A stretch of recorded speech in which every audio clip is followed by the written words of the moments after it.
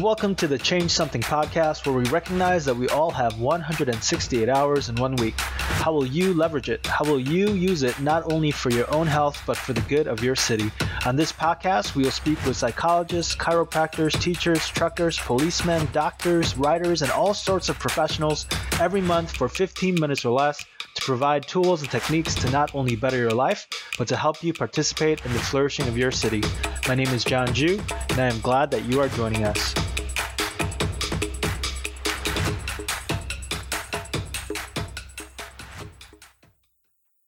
Today, in the midst of the coronavirus, I have another special guest with me. His name is Dr. John Ardis, and he owns Health on Earth Chiro in Tinley Park, Illinois, and is a licensed chiropractor.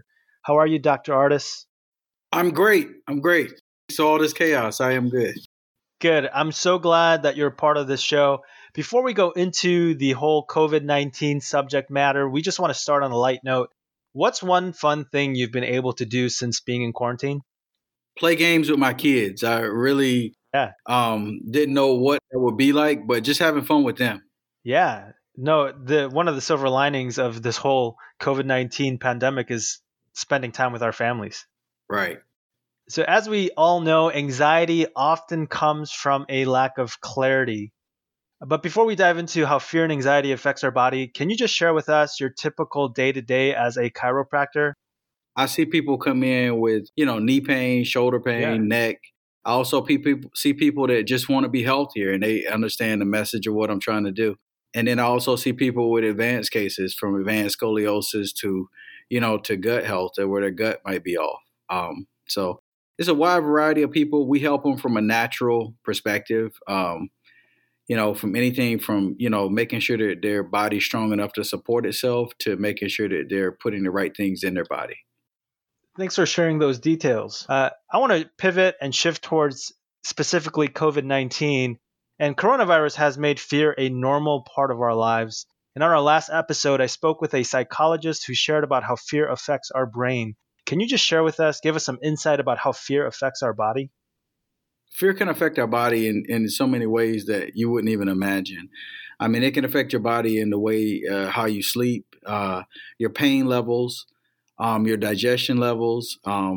It's so many different ways. And the way that I like to explain it is, the brain controls everything, and it does so by sending energy down the spinal cord, which sends energy off through spinal nerves to all the organs and cells and tissues in your body. Now, that nervous system is broken down into two different systems. You got parasympathetic and sympathetic. Okay. Parasympathetic is where we need to spend a lot of time, is where we rest, repair, and digest.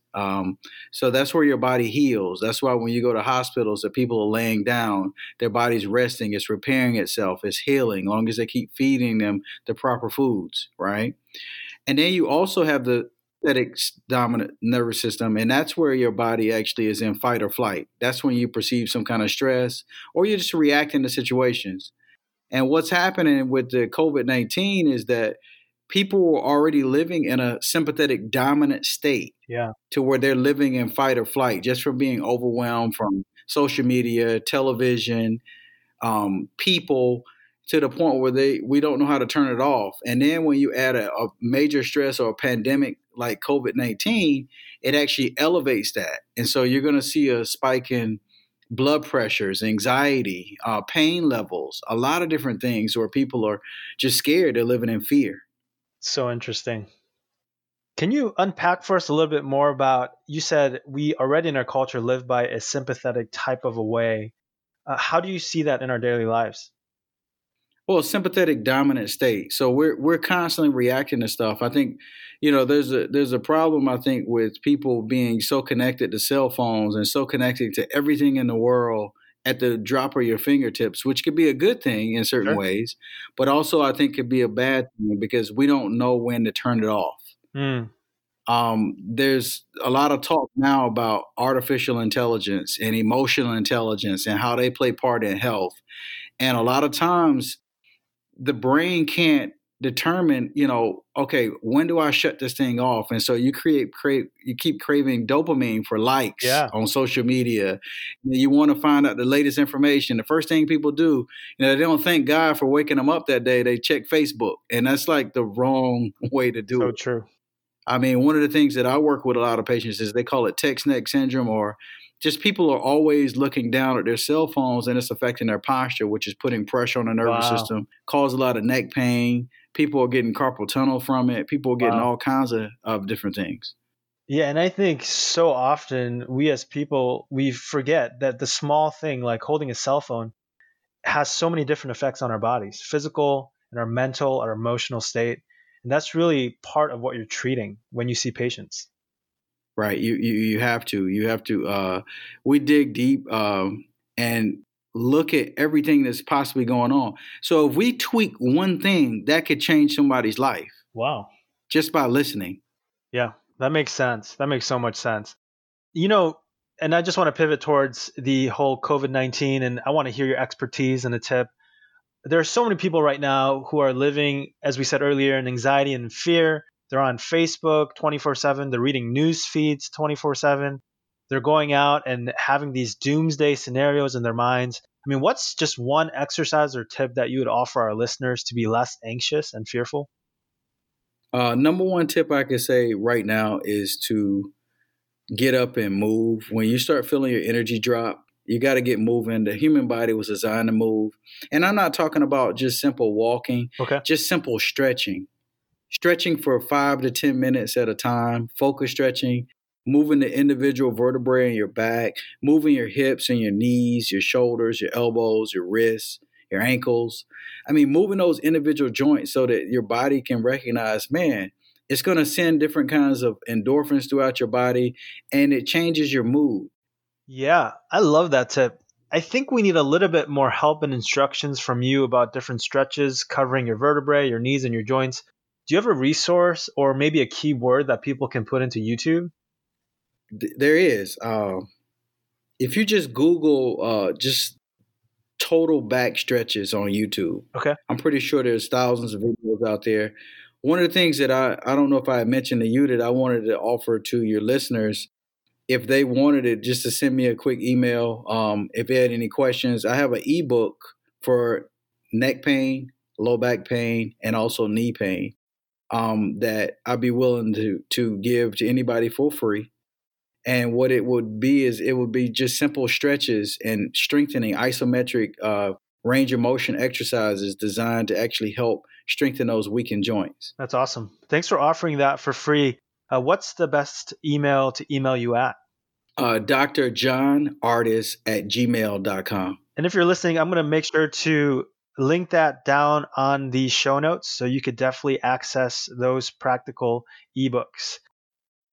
Before we went live, you also mentioned that meditation helps control anxiety in our body. Can you unpack that for us? What are some ways that you personally meditate? I have a pillow that's called a dinner roll. That's a chiropractic, not necessarily chiropractic, but a spinal biophysics thing that what I lay on, and that actually supports the curve of my neck, Okay. takes pressure off the spine. And then I lay there and I deep breathe. So one of the things that I do is I go through all the parts of my body, the joints. I start at the toes of my feet and I'll come down into the arches and I see them being strong and I see every part of my body being strong. And a lot of times when I'm trying to go to sleep at night, I'll get to my hips or I get to my low back and I'll pass out. I probably don't even get to the rest of my body. It's a way of me calming my brain down.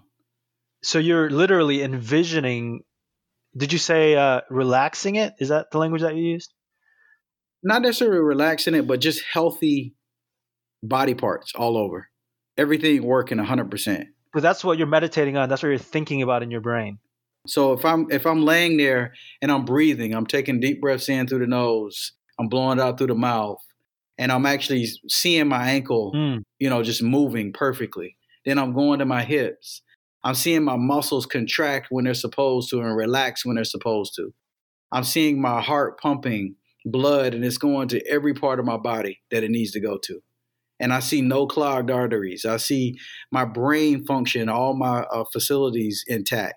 I see my hands are just my body's getting stronger. I see the best version of me that I can possibly see. That's awesome. Can you help us make the connection? So by doing and going through that meditation, what is actually happening to our bodies that allows us to become more healthy? It brings us present It brings us in tune with our breathing. It actually helps us to visualize a healthy scenario, a healthy version of ourselves, or healthier version of ourselves. It just brings you in tune with your body, which there's a disconnect between most people. Sure.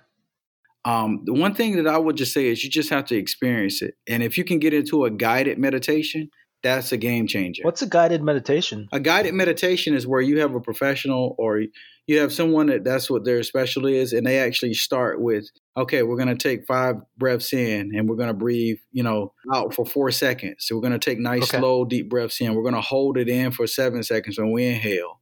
And then they're going to say, okay, I want you to think this thought. I want you to believe this, and I want you to see how this works. And then your energy level, your vibration level, it's almost equivalent to going to sleep. That is fascinating. So you would recommend definitely to our listeners, instead of checking their Facebook feed and the news feed 15 times a day about the latest COVID-19 update, they should instead meditate and do stretching that will help bring health to their body and to their mental capacity as well. 100% believe it will change the body. Meditation, stretching, or just moving in general. Everybody can stretch. The older you are, the more you need to stretch. Yeah. No, I love the fact that our listeners have an opportunity to hear you speak about the connection between our bodies, our spines, our brains, and how we and what we read and consume that affects our health. And I hope that it's been a very helpful opportunity and process to hear, and some tips and tools to take in as we navigate this COVID-19 challenge. Hey, Dr. John Ardis, thanks so much for what you do, not only for your patients, but for your community. We really appreciate it. I appreciate you. Thank you. As Dr. Ardis reminds us, our entire body is connected. The decision to move or not move, the decision to live disconnected or connected with our body, the media we consume or decide to intentionally set aside, all affect our physical, emotional, and brain health. What unhealthy habit can you replace with a strategic stretch or a guided meditation?